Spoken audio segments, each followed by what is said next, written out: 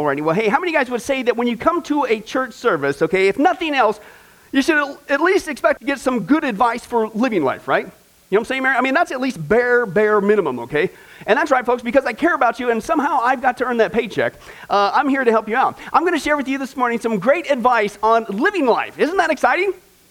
Yeah, and it's not from me, oh no, contraire, but from people who are much more smarter than I. I'm going to share some great advice from kids. Okay? And they're going to share some advice with us on how to have a great, loving relationship. Isn't that a great way to start this year off? Yeah, that's okay. Let's take a look at some kids. They got some great practical advice when it comes to having a healthy relationship. Let's take a look. One kid was asked this question, hey, what would you do on a first date that was turning sour? That's important. Well, here's what this kid said. Craig, age 9, says, hey, I'd run home and play dead. The next day, I would call the newspapers and make sure they wrote about me in all the dead columns. You know what I'm saying? What you do, apparently. Another kid was asked, hey, what's the proper age to get married? This guy's motivated. Listen to this. Tom, age 10, said, hey, once I'm done with kindergarten, I'm going to go find me a wife. Yeah, guys, I tell you, he knows what he wants. One kid says, hey, how do you decide who to marry? Right? That's a big, important question. Well, Alan, age 10, says, hey, you got to find somebody who likes the same stuff. Like, if you like sports, she should like it that you like sports, and she should keep the chips and dips coming. Woo, yeah. Ladies, how many guys would say he's getting married? Yeah, okay, but anyway, he knows what he wants. Here's one kid said, hey, how can a stranger tell if two people are married, right? That's a brilliant deduction from this guy, Derek, age 8. He says, you might have to guess based on whether they seem to be yelling at the same kids. That's actually a really good deduction, isn't it? Amazing. One kid said, hey, when is it okay to kiss someone? He was asked that question. Well, Jim, age 10, said this, hey, you should never kiss a girl unless you got enough bucks to buy her a ring and her own VCR because she's going to want to have videos of the wedding. You know what I'm saying? But another kid says, hey, why do lovers often hold hands? What's the secret behind that? Well, hey, this kid, Dave, age 8, he says, hey, they want to make sure their rings don't fall off because they pay good money for them. You know what I'm saying? Those things I tell you what. But anyway, that's right. Another kid said, this is important. Come on, folks. First of the year, started off right. How do you make love endure? How many guys want to?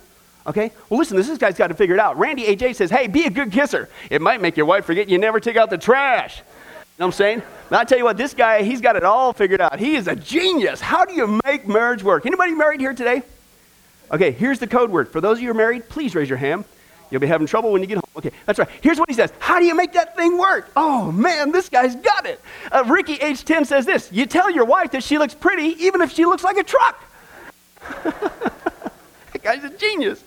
And my wife's not here today. But anyway, apparently, folks, as you guys can see, there's a lot of great advice out there on living life, isn't there, right? It's all over the place. Even kids know it. It's all over there. But that's right, folks. To me, this morning, probably the greatest advice I could ever give to you as a pastor, not just in your relationship with your spouse, but in your relationship with God, would have to be this. Would you please never, ever, ever, ever, ever doubt that the Bible really did come from God?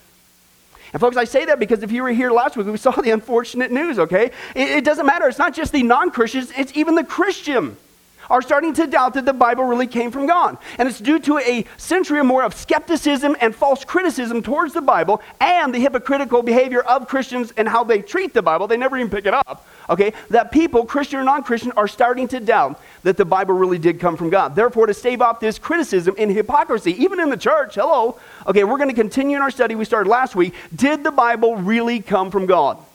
Did the Bible really come from God? Yay, praise God, I can continue on. That would have been a long pause.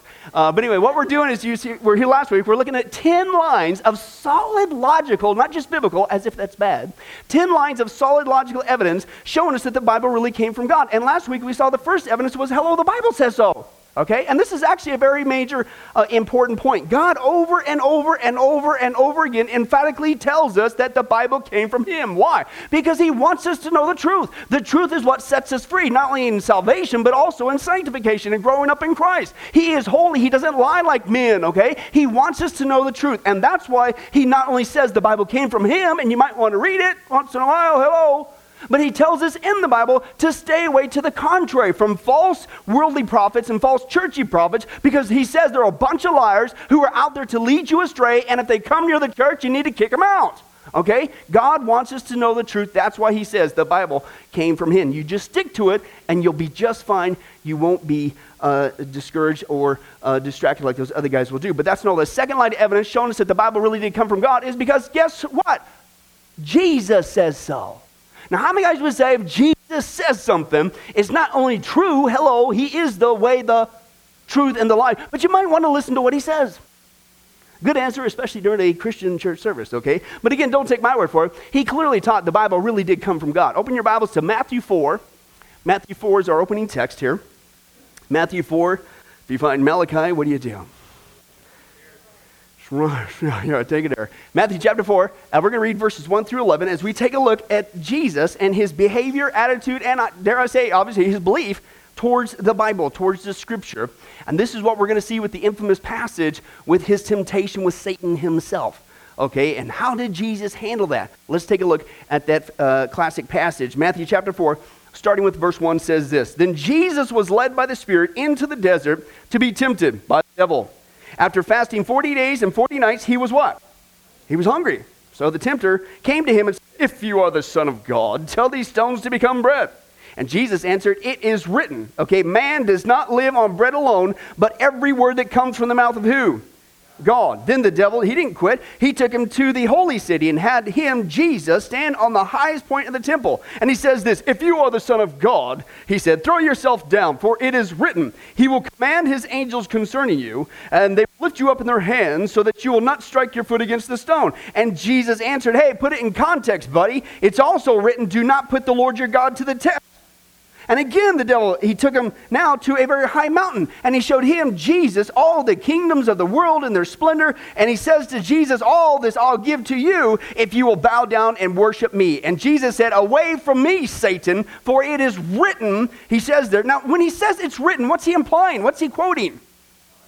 The Old Testament scriptures, the Bible, okay, in that fashion, okay? He says, worship the Lord your God and serve him only, okay? And then the devil left him, Jesus, and the angels came and attended unto Jesus. And so here's the logical question, folks. Let's put it to the test. How do we know the Bible came from God? Well, what do we just read? Obviously, the second line of evidence is that Jesus says so, right? What do we just read there, folks? Jesus not only quoted, think about it, he not only quoted scripture to combat Satan himself, okay, but he obviously believed that it carried the ultimate authority as to why he was combating Satan himself with it, right? And that's exactly what we see, because even the devil has to flee and obey what the Bible says, right? Why? Because the Bible really came from God. And folks, believe it or not, that's just the tip of the iceberg of what Jesus himself taught about the Bible, okay? Let's take a look at some other things he said about the Word of God, okay? He gave it divine authority. That was our passage we just read, Matthew chapter 4. It came from God. He gave it indestructibility in Matthew chapter 5. He continued on and gave it infallibility. No errors, folks. John chapter 10. He gave it the ultimate supremacy over every book on the planet. Hello, Matthew chapter 15. He gave it factual inerrancy. There are no errors. Matthew 22, he gave it historical reliability. Wait till we get to archaeology as evidence. Matthew chapter 12, and he gave it actual, believe it or not, yes folks, contrary to what the skeptic would say, he gave it scientific accuracy, which means that Jesus believed, if you read the Bible, in a literal Adam and a literal Eve and a literal Garden of Eden, where the first woman literally ate the first man out of literal first home, right? Because that's what happened. And apparently, if you haven't heard, that's what Adam get for trying to cut a deal with God. Here's apparently what went down. One day Adam was moping around the Garden of Eden, and he was feeling really lonesome, and so God asked him, he said, hey, what's wrong, Adam? And so Adam said, hey, he didn't have anybody to talk to, just those animals. And so God says, all right, tell you what, I'm going to make you a companion, and this companion's going to be a woman, okay? And he said that this woman's going to cook for you, she's going to wash your clothes, she's always going to agree with every decision you make. She's going to bear your offspring. She's never going to ask you to get up in the middle of the night, and she will not nag, and she will always be the first one to admit that she was wrong in a disagreement. She's never going to have a headache, and she's going to freely give you love and compassion. And so Adam, he says, man, whoa, God, what's a woman like this going to cost? And God says, an arm and a leg. And Adam says, what can I get for a rib? Hey, the rest is history. And once again, I'm walking home. But that's right, folks. As you can see, Jesus, as you know, in all seriousness, he believed in a literal Adam and a literal Eve and a literal Garden of Eden that literally happened over literal 24-hour periods, okay? Why? Because the Bible came from God. Okay, that's what he believed, that's what he taught. And so here's the point. If Jesus, listen, this is logic. Put your thinking caps on this morning. If Jesus is the Son of God, then logically that means the Bible has to be the Word of God. Why? Because the authority of Jesus confirms the authority of the Bible. One guy, he puts it this way. He says, if Jesus is the Son of God, then the Bible is the Word of God. Only if one rejects the divine authority of Christ can he consistently reject the authority of the Scripture. If Jesus is telling the truth, then the Bible is God's word. And even if you just wanted to say that Jesus was merely a prophet, then the Bible is still confirmed as the word of God through his prophetic office. You can't have it both ways, okay? You can't agree with some of Jesus' teaching and then turn around and deny the authenticity of the Bible. Why? Because Jesus clearly presented the Bible as the genuine word of God. And anything short of this is intellectual hypocrisy, and yet that's exactly what the skeptics do about the Bible. They not only deny the fact that Jesus taught that the Bible really did come from God, but listen, they even go so far as to denigrate Jesus, and the clear evidence is that he was who he said he was, i.e. the Son of God, and therefore you might want to listen to him, including what he taught about the Bible being from God. And the first thing that they try to denigrate about Jesus, the skeptics do, is the historicity of Jesus, okay? And here's what they'll do. They'll typically say something like this. Well, come on, Christian, I mean, what's the use of even talking with you? I mean, you're brainwashed as it is. This is all a bunch of baloney anyway.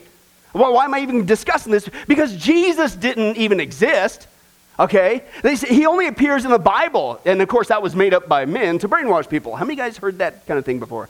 They actually deny the historical evidence of Jesus, okay? And so, okay, that's frankly an honest question, okay? And that's a logical question. I hope you should be asking that. So let's put it to the test. If Jesus existed, then yeah, you'd think somewhere along the line that you'd find some evidence of him existing outside the Bible, right? Well, guess what? There's tons of it. There's tons of it all over the place. Let me give you just a few of the examples. I don't have time to go rip through them all. How about the Roman historian Tacitus? Now, he wrote, folks, this, quote, Nero fastened the guilt on a class of hated for their abominations, called Christians by the populace. Christus, that's Latin for Christ, from whom the name had its origin, he wrote, suffered the extreme penalty during the reign of Tiberius at the hands of who? Pontius Pilate. It's actually in Roman writings, folks. It's recorded there outside the Bible. And a most mischievous superstition, thus checked for a moment, again broke out not only in Judea, the first source of the evil, but even in Rome. You know, where Paul went eventually, he was beheaded too. Not the only one. How about Pliny the Younger, as opposed to Bobby the Older? They always got whatever. How many guys into history? Praise God, at least 5 of you got that joke. But anyway, that's right. He was a Roman governor of Asia Minor. He wrote about AD 112, okay? And he wrote about how to handle these people being accused Christians. And here's what he wrote. He said, they were in the habit of meeting on a certain fixed day before it was light, when they sang in alternate verses a hymn to who? To Christ. As to a who? What? God, okay? And bound themselves by a solemn oath not to do any wicked deeds, never to commit any fraud, theft, or adultery, never to falsify their word, nor deny a trust when they should be called upon to deliver it up. After which it was their custom, listen, this is cool, to separate and then reassemble to partake of food. Can I tell you what that is? Potlucks. That's right there. Even recorded, praise God, you got it, bro, in writings in ancient Rome. Here's another one, Josephus. He was a first century Jewish historian, a contemporary of the times that Jesus came in his first coming. He wrote this about Jesus. How do you get around this one? You want to say he doesn't exist? Give me a break. About this time there lived who? Jesus, a wise man, if indeed one ought to call him a man, for he wrought surprising feats. He was the Christ. And when Pilate condemned him to be crucified, those who had come to love him did not give up their affection for him. On the third day he appeared, restored to life, and the tribe of Christians has not disappeared even to this day. Folks, I'm telling you, it's outside the Bible too. How about the Babylonian Talmud? This is a collection of Jewish rabbinical writings compiled between 70 AD onward, okay? And it states this, on the eve of Passover, Yeshua, if you're not familiar, Joshua, Jesus, that's the Hebrew word for Jesus, okay, was hanged. It's also hanged as a synonym for crucifixion. It even mentions it there. For 40 days before the execution took place, a herald cried, he's going forth to be stoned because he practiced sorcery and enticed Israel to apostasy. That's exactly what the Pharisees charged Jesus with. Remember? They said, you're doing these things. You're not the Son of God. You're not the Messiah. You're doing these things under the power of Satan. And they wanted to kill him.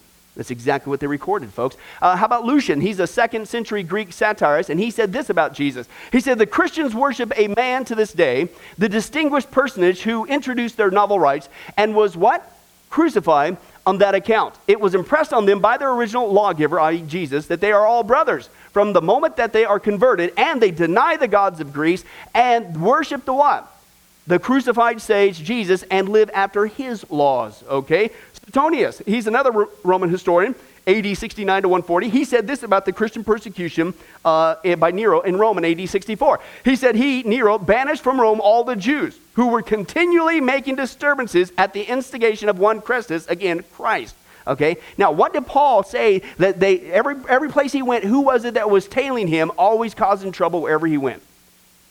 The Jewish people. And even the Romans, folks, they record that's exactly what was going on. Punishment was inflicted on the Christians, a class of men given to a new mischievous superstition. Okay, a couple more here. Thallus, he was a historian that lived in the middle of the 1st century AD. He wrote this about AD 52. This is wild. He actually recorded the darkness that fell during the crucifixion of Jesus. Julius Africanus quotes what he says. Here's what he says. On the whole world, there pressed a most fearful darkness, and the rocks were rent by an earthquake, and many places in Judea and other districts were thrown down. Even secular sources record that for us outside the Bible. And that's just the tip of the iceberg, folks. There are at least, 42 different authors that mention Jesus within 150 years of his life. Now, contrast this to only the 10 authors that mention Tiberius Caesar within 150 years of his life, who was the Roman emperor during Jesus' ministry, and yet nobody ever questions his historical existence, right? Why not, folks? I mean, put your thinking caps on this morning. If you're going to question Jesus with his 42 authors, then why aren't you going to question this guy with his 10? You cannot have it both ways. Jesus appears all over the Bible, and he appears all over outside the Bible, and that's exactly what you'd expect if, in fact, he was historically real. Okay, but that's not the second thing the skeptics try to denigrate about Jesus is his uniqueness. Okay? They want to downplay him all the time. And this is what's kind of funny and yet unfortunately hypocritical at the same time. Okay, although the skeptics will flat out deny and they'll refuse to believe that Jesus was who he said he was, God in the flesh, and that he is the Savior for all mankind, okay, because that's what we see in the Bible, okay, they will nonetheless label him as a good teacher. How many of you guys heard that one before, right? And they'll say something like this, well, okay, yeah, maybe he existed. We see that secular historical evidence outside the Bible. Okay, yeah, you got me on that one. Okay, but he was just a good teacher. He was just like one of those guys, Buddha, Muhammad, or the great confused one, Confucius. You guys heard that before? Okay, but it's all over the place too. Okay, but the problem is with that, folks, is this good teacher mentality is ridiculous when you actually read the Bible. And I say that because if you actually read the Bible, you'll see that Jesus did not leave us with the option of him being just merely a good teacher. Okay, either if you read the Bible, he was some sort of a liar, which is not consistent with his character that we see. Okay, 2, he was some sort of a lunatic, which again is not consistent with what we see. Or he was indeed who he was, and he said he was. He is Lord God. That's what you get if you're honest intellectually and you actually read the Bible. But nonetheless, let's meet the skeptic on their terms, and let's see what made Jesus so unique, unlike those other 3 guys, Moe, Larry, and Curly. Okay, let's take a look. The first unique thing is, Jesus was a miracle worker. Okay, I'm telling you, folks, you tell me if Buddha, Muhammad, or the great confused one ever did things like Jesus did. I don't think so, folks. He's radically unique. Let's take a look at just a few of Jesus' miracles. He's totally unique. He converted water into wine. He heals the nobleman's son. He has an amazing catch of fish. He heals the demoniac. He heals Peter's mother-in-law. Tell me that's not an act of love. Once again, my wife is not here, but let's move on. He cleanses the leper. He heals the paralyzed man. He healed the immobile man. He restored the withered hand. He restores the centurion's servants.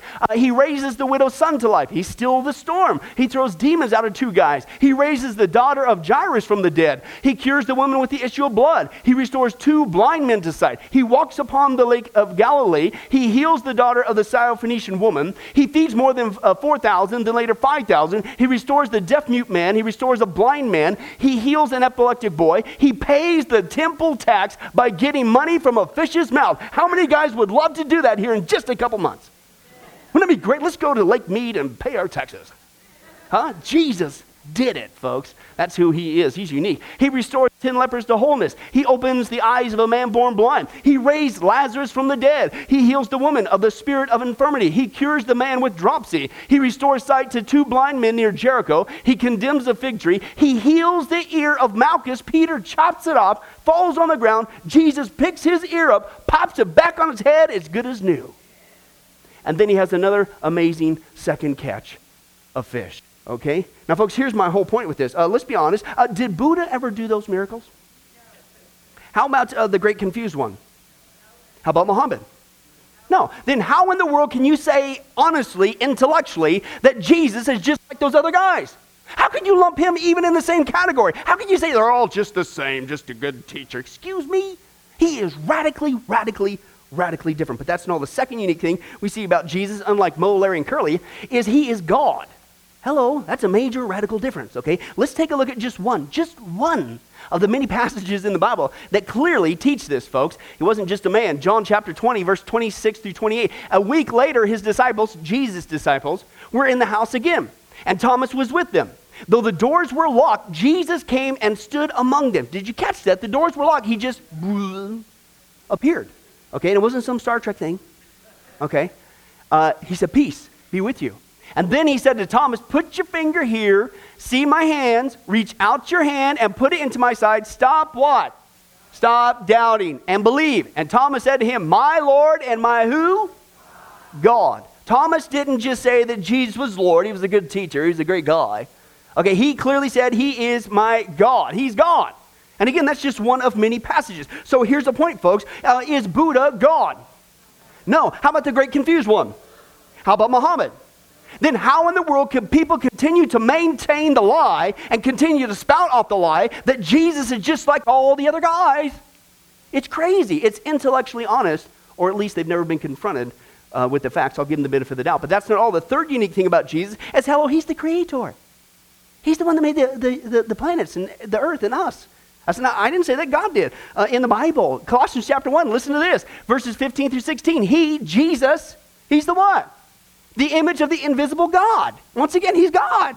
Okay? And he's the firstborn, or literally preeminent one, over all creation. For by him, Jesus, all things were created. How many guys would say that all means all? Okay, now just in case you don't get that, I love the Bible. Keep reading. He's going to clarify for you. Yes, it does mean all. It means things in heaven and on earth and visible and invisible, whether thrones or powers or rulers or authorities, all things were created by him and for him. Who? Jesus. That's what the Bible says. So here's the point. Did Buddha create the world? Did Confucius create the world? How about that Muhammad guy?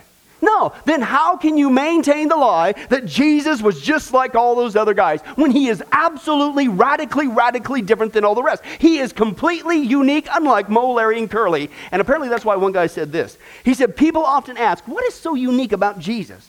He said, think about it. He possessed no certificates or degrees. He never traveled farther than 150 miles from where he was born. He lived and moved among common people, and he was not an author.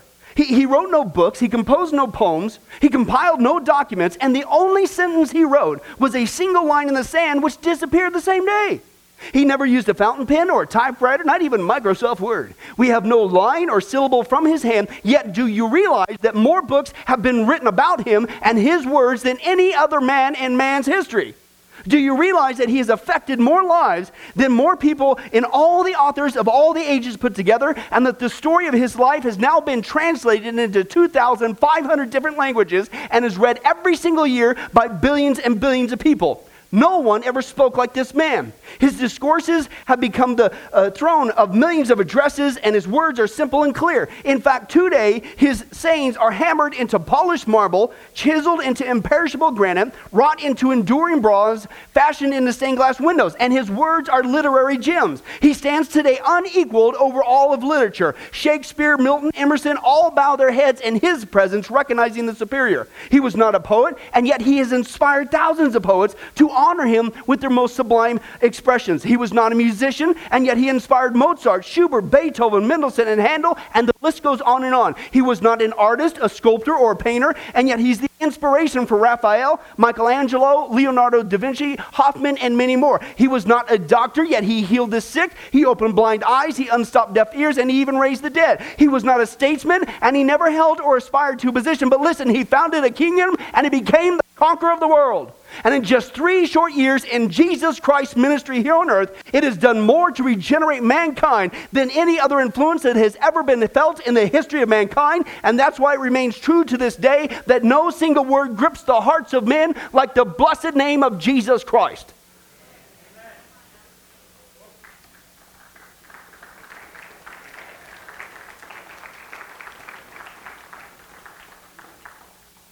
Why? Because he's real. And he really existed, not just in the Bible, but in history as well. And therefore, I'm kind of thinking you might want to pay attention to what he says, including what he said about the Bible. How about you guys?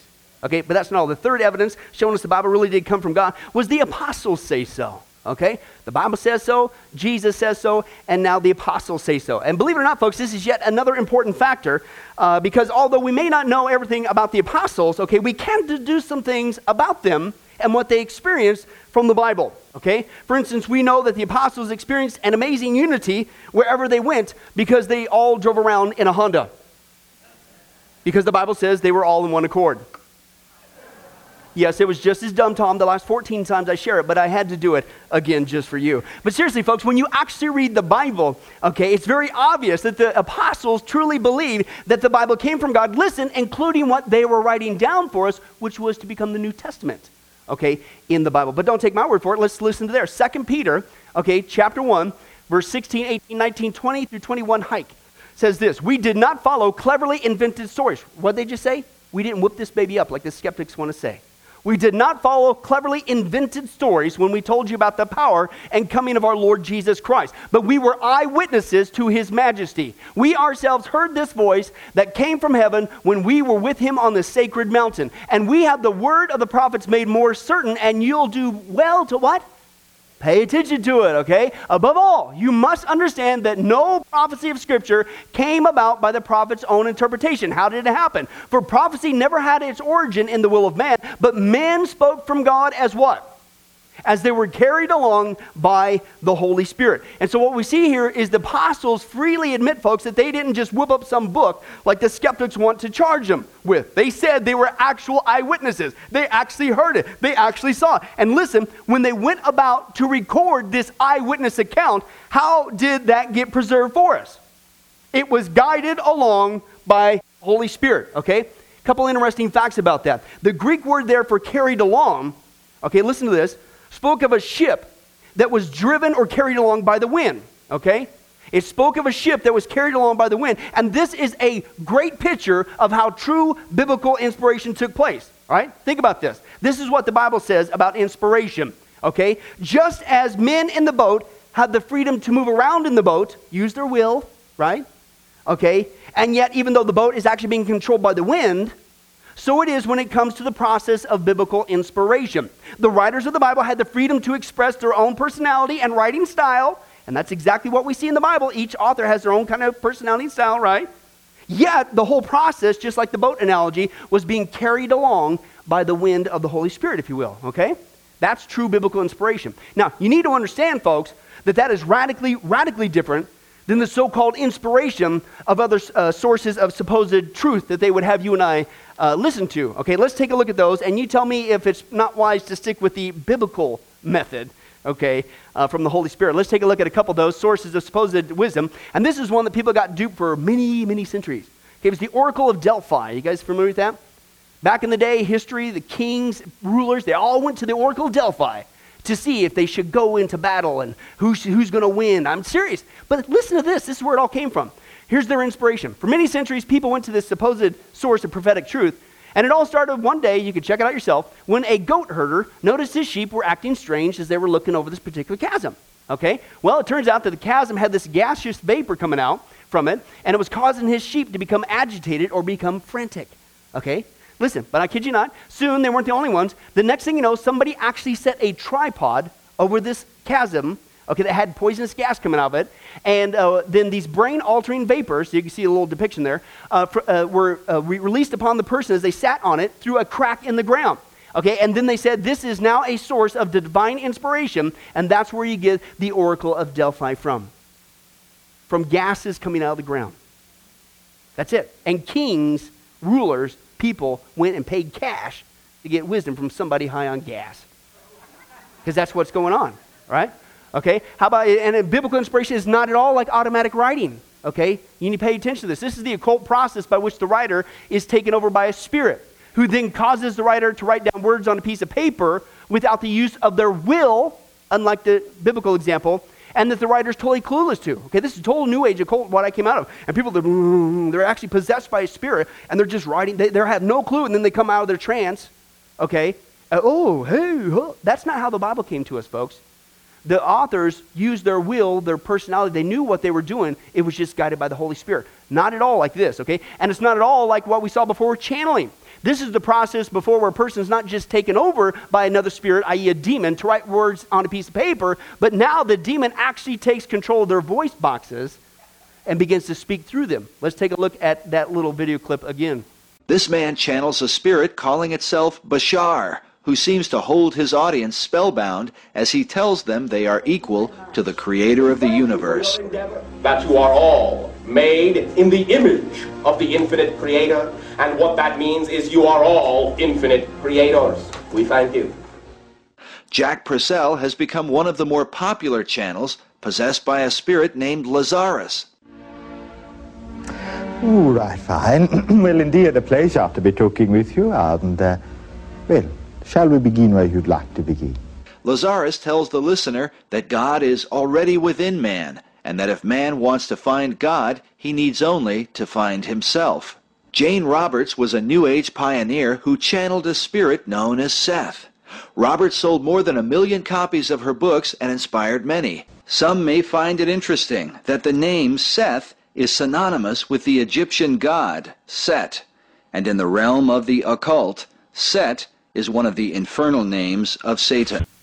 Now, folks, that actually shouldn't be too surprising to you, because these people, what you just saw, it's actual full-blown demon possession. Been there, done that before I got saved. God have mercy on me. But mention the occult, that would make sense that it's also biblical inspiration. It's not all like Mormonism. Okay, pay attention, folks. Believe it or not, it's well documented that Joseph Smith used occult techniques to get his supposed new revelation of Jesus Christ. Don't believe me? Even former Mormons have come out and admitted where he got his inspiration from. Check this out. Joseph Smith was a sorcerer and practiced crystal ball gazing, or fortune-telling, and was convicted of this practice by the New York courts. Smith's practices of magic and necromancy led him annually during a witchcraft holy day to the Hill Cumorah in New York, specifically to seek encounters with a spirit being called Moroni.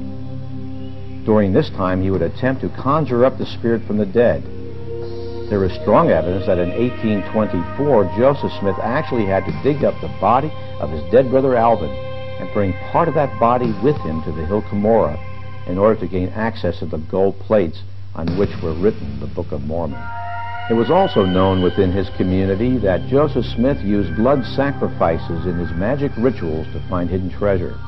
C.R. Statford writes, Joe Smith the prophet told my uncle William Statford he wanted a fat black sheep. He said he wanted to cut its throat and make it walk in a circle 3 times around. After his death, Smith was found to be carrying a magic talisman on his person, sacred to Jupiter, designed to bring him wealth, power, and success in seducing women. Behind me is the Los Angeles Temple of the Mormon Church, and inside are many devout Mormons who are fulfilling what they consider to be godly, noble obligations to their faith and to their God. What they don't realize, though, is that the rituals and the ceremonies that they are involved in are straight out of the occult. How do I know that? Because I was a Mormon who went to the temple. I attended the temple many times, but more importantly, I was also a high priest of Satan. Before I joined the Mormon Church, I had 12 years of experience in witchcraft and Satanism. And when I went to the temple, I was astounded at the high level of similarity. The handshakes and the grips involved, the secret tokens of the Aaronic priesthood and the Melchizedek priesthood are in fact right out of witchcraft and Satanism. The concept of putting on, as part of your priesthood robes, an apron which God rejected in the Garden of Eden. Lucifer himself in the temple says, this apron is a symbol of my power and priesthoods. So when I went through the temple, I was ultimately very satisfied by it, because I thought this was, in fact, a profound satanic initiation ceremony. All throughout the temple grounds here in Salt Lake City, you will find all sorts of occult symbols that are generally associated with witchcraft and Satanism. They are predominantly on the temple, but they're also on such buildings as the Assembly Hall, and you can even find them in the visitor center. I mean, the place is virtually a Disneyland of occult symbols, and yet there is absolutely no Christian symbol anywhere in here. Well, I wonder why. Maybe it has to do with your so-called method of inspiration. Folks, I don't know about you, when you look at the facts logically, I think I'll stick to the biblical method of inspiration over those guys who were what? Involved in the occult, infested with demons, and sucked up gas to get a so-called vision. How about you? Okay, because that's the facts. But that's not all. So much so were the apostles convinced that what they were writing for us actually really did come from God, not gas or demons or the occult, okay, that they were actually said in their own lifetimes that exactly it, that their writings were to be considered from God. This is what we see in 2 Peter, okay, chapter 3, verse 15 through 16. Peter says this, bear in mind that our Lord's patience means what? Salvation, okay? Just as our dear brother Paul also wrote to you with the wisdom that who gave him? God gave him. He writes the same way in all his letters, speaking in them of these matters. His letters contain some things that are hard to understand, which ignorant and unstable people distort. Unfortunately, they still do it today. He says, but as they do with what? The other scriptures to their own destruction. Now here's the point. Did you guys catch that? The Apostle Peter, in their lifetime, while they were still alive, actually called the Apostle Paul's writings what? Scripture. And people say, well, that's just, the term just means a lot. No. Scripture that's used there is actually a technical term that is used to speak of specialized writings that carried the authority of God and were thus to be considered the actual Word of God.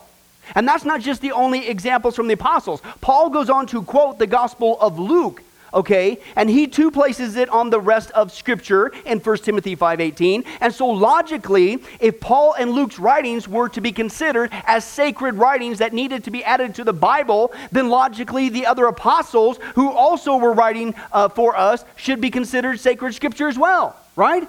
They said so even in their own lifetimes.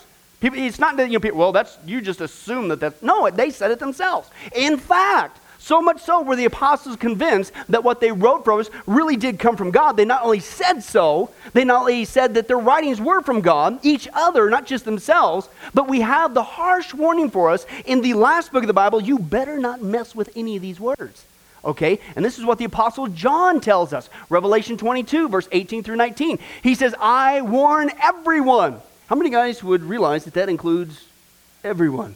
Okay, that who hears the words, the prophecy in this book, if anyone adds anything to them, Joseph Smith, God will add to him the plagues described in this book, okay? And if anyone takes away the words from the book of this prophecy, God will take away from him his share in the tree of life and in the holy city, which is also described in this book, okay? And folks, in other words, the Bible's saying you better not touch it, right? How many guys can figure that out without any help, okay? And folks, maybe it's me, but I'd say that the apostles obviously seriously believed that what they were writing really did come from God because they gave us this absolutely in-your-face, as plain as you can read, warning that you better not touch anything in the Bible, right? Okay, now listen, what you need to understand, folks, it doesn't just apply to just the book of Revelation alone, okay? Many people will say this, including, unfortunately, Mormons. They'll say, well, that's just the book of Revelation, okay? No. Put your thinking caps on again this morning. Think about it logically. If it only applied this warning, don't tamper, don't touch, with just the book of Revelation alone, which is a part of the Bible, then does that mean, okay, we can go ahead and manipulate and mess up and tamper with the rest of the books of the Bible? That's illogical. Or could it be that since the book of Revelation is one of the 66 books of the Bible, and it just happens to be at the end of the Bible, then therefore logically it applies to all of the Bible, don't touch it. Why? Because it really came from God. And that's exactly what the apostles believe, okay? But that's still not all. They prove this belief that what the Bible, the Old Testament, and what they were writing for us, the New Testament, really did come from God, is they were willing to seal this belief with their lives. Okay, every single one of the apostles, save John, died a horrible death for this belief. Let's take a look at that. What happened to him? Well, James, the brother John, was beheaded. Thomas was run through the body with a lance. Simon, the brother Jude, was crucified in Egypt. Simon the Zealot, he was crucified. Mark was burned and buried after being dragged through the streets. Bartholomew was beaten, skinned alive, crucified, then beheaded. Andrew was crucified. Matthew was killed by a spear. Philip was stoned and then crucified. James was thrown off the temple and then he was clubbed to death. Peter was crucified upside down. Paul was beheaded. Luke was hanged on an olive tree. Jude was shot to death by arrows. Matthias was first stoned, then beheaded. Barnabas was stoned to death. And the apostle John was put into a cauldron of boiling oil. But he survived. And he was the only one to, quote, die a so-called natural death. Okay? Now here's my point with bringing this up, folks. If the Bible really were a lie, and it was just a book whooped up by men, and the apostles just recorded this because they wanted to keep some religion going on to manipulate people, as the skeptics would say, then think about it logically. Do you really think that every single one of those apostles would not just die, but die a horrible death like that? That's illogical. I mean, you would think if it really was a lie, that somewhere along the line, at least one of those guys would have cracked and said something like, hey, all right, you got me. Woo-wee, you got me. All right. It's a little charade going on there. I'm sorry about that. I was kidding. I was making it up. Okay, I'll just go back to fishing. I'll do something else other than this. Just whatever you do, don't crucify me. Don't chop my head off. Don't skin me alive because it was a lie. Yet what do we see? Every single one of them, save John, who was tortured, by the way, died a horrible death for this belief. Every single one of them. Why? Because they really believed that the Bible came from God, including what they wrote down for us, which was to become the New Testament. Okay. Now listen, as we close, contrast this to Joseph Smith. Once again, to bring up that topic, who, although the Mormons would like to make him out to be some sort of a hero or a martyr, like the true apostles, he's not. Okay? It's well documented, folks, that when he was called upon to stand up for his supposed New Testament, his new revelation of Jesus Christ, the Book of Mormon, he was, fleeing like a coward, running for his life. He was actually shot and killed by a mob of about 200 men for sleeping with their wives, and he was shot in the back twice, trying to jump out of a window, and they shot him one more time on the ground. He didn't stand up and take it. He didn't defend his supposed source of truth. He was running like a coward. And yet, every single one of the apostles of the real New Testament revelation of Jesus Christ did.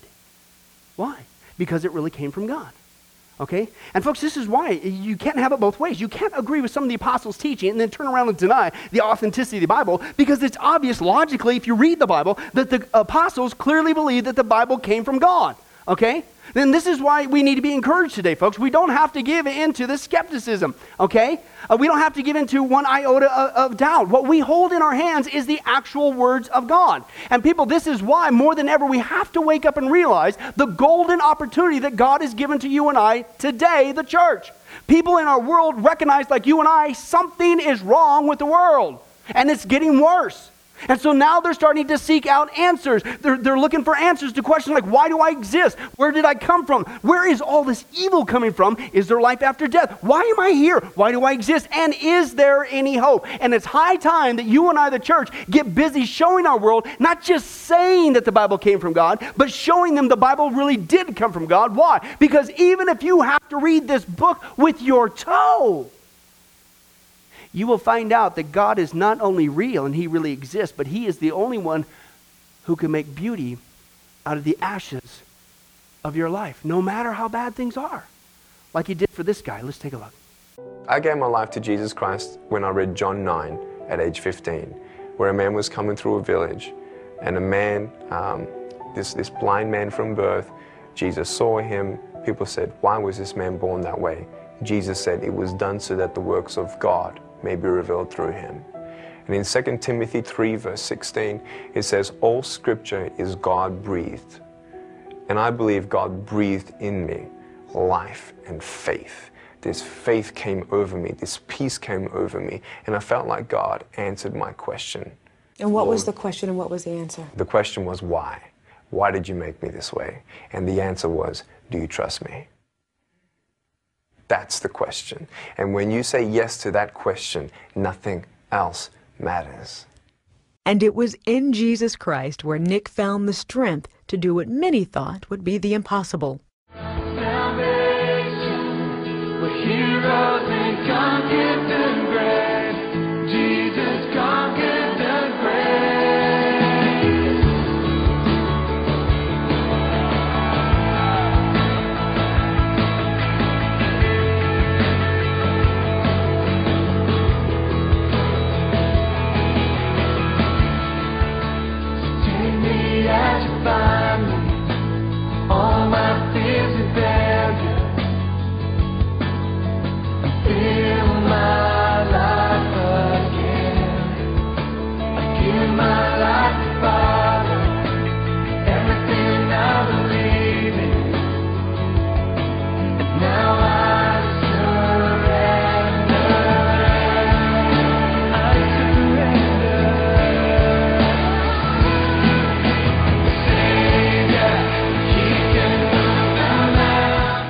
I thank God that He didn't answer my prayer when I was begging Him for arms and legs at age 8.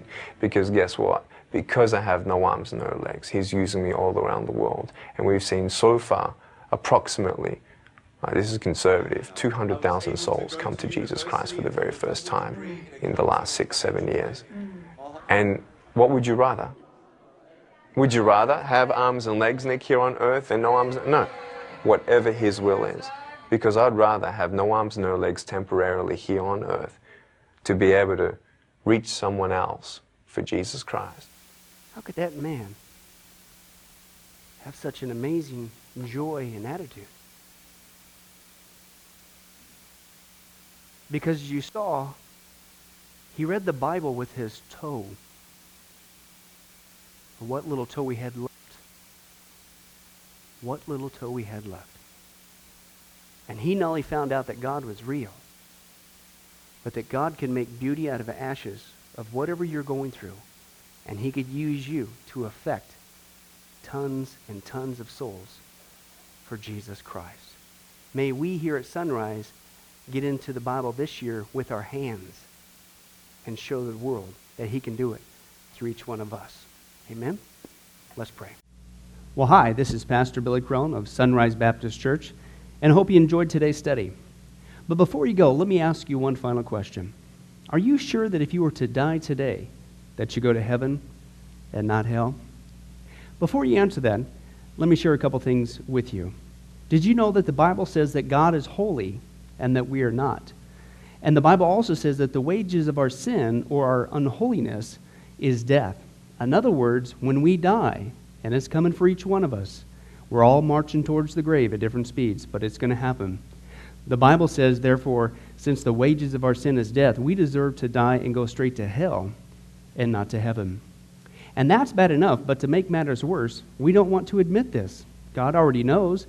He knows all of our behavior, everything, our thoughts, what we've done, what even we're going to do. He knows it all. He's gone. Even though He already knows this, we don't want to admit this. And so, out of love and mercy, God gave us something called His law, or the Ten Commandments. It's kind of like His x-ray into our heart to show us what He already knows, that He is holy and that we are not. And it's this unholiness or sin that separates us from Him. Let's take a look at God's x-ray, if you will, His divine law, to show us what He already knows. The Ten Commandments, the ninth one, says this: you shall not bear false witness. Okay? That's called lying. Okay? And if you've ever told a lie once, which we all have, myself included, the Bible says that makes you a liar. Okay? Another commandment says, you shall not steal. Okay? And you might think, well, that's something that everybody does. Well, it doesn't make it right, and it demonstrates what God is trying to show us, that we all have sin, and it's separating us from Him. Even if you took a pencil in the 3rd grade from somebody, if you did it without permission, that's stealing. And so now you've become a thief. The Bible says that you shall not use the Lord's name in vain. And how interesting it is and unfortunate that the only name under heaven by which men might be saved, the name Jesus Christ, has now become a common cuss word. The Bible says that God is so holy that even His name is holy. If you've taken the Lord's name in vain and used it as a cuss word or even flippantly, the Bible calls that the sin of blasphemy. And so now you become a blasphemer. The Bible says you shall not commit adultery. And Jesus says if you even look at another person with lust in your eye, you've committed adultery in your heart. And finally, the Bible says you shall not murder. And you might think, well, hey, I haven't done that one. Really? Well, again, the Bible says that the sin of hatred is the same as the sin of murder. The only difference is you pulled the trigger, if you will, in your heart. You wish they were dead. And in God's eyes, it's the same thing in principle. Folks, that's only just a couple of the 10 Commandments. We didn't even go through all of them.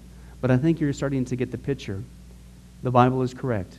We have all fallen short of the glory of God, myself included, and that we are separated from God as a result. And so when our time comes, we're not automatically going to heaven. We are headed for judgment. We are headed for hell.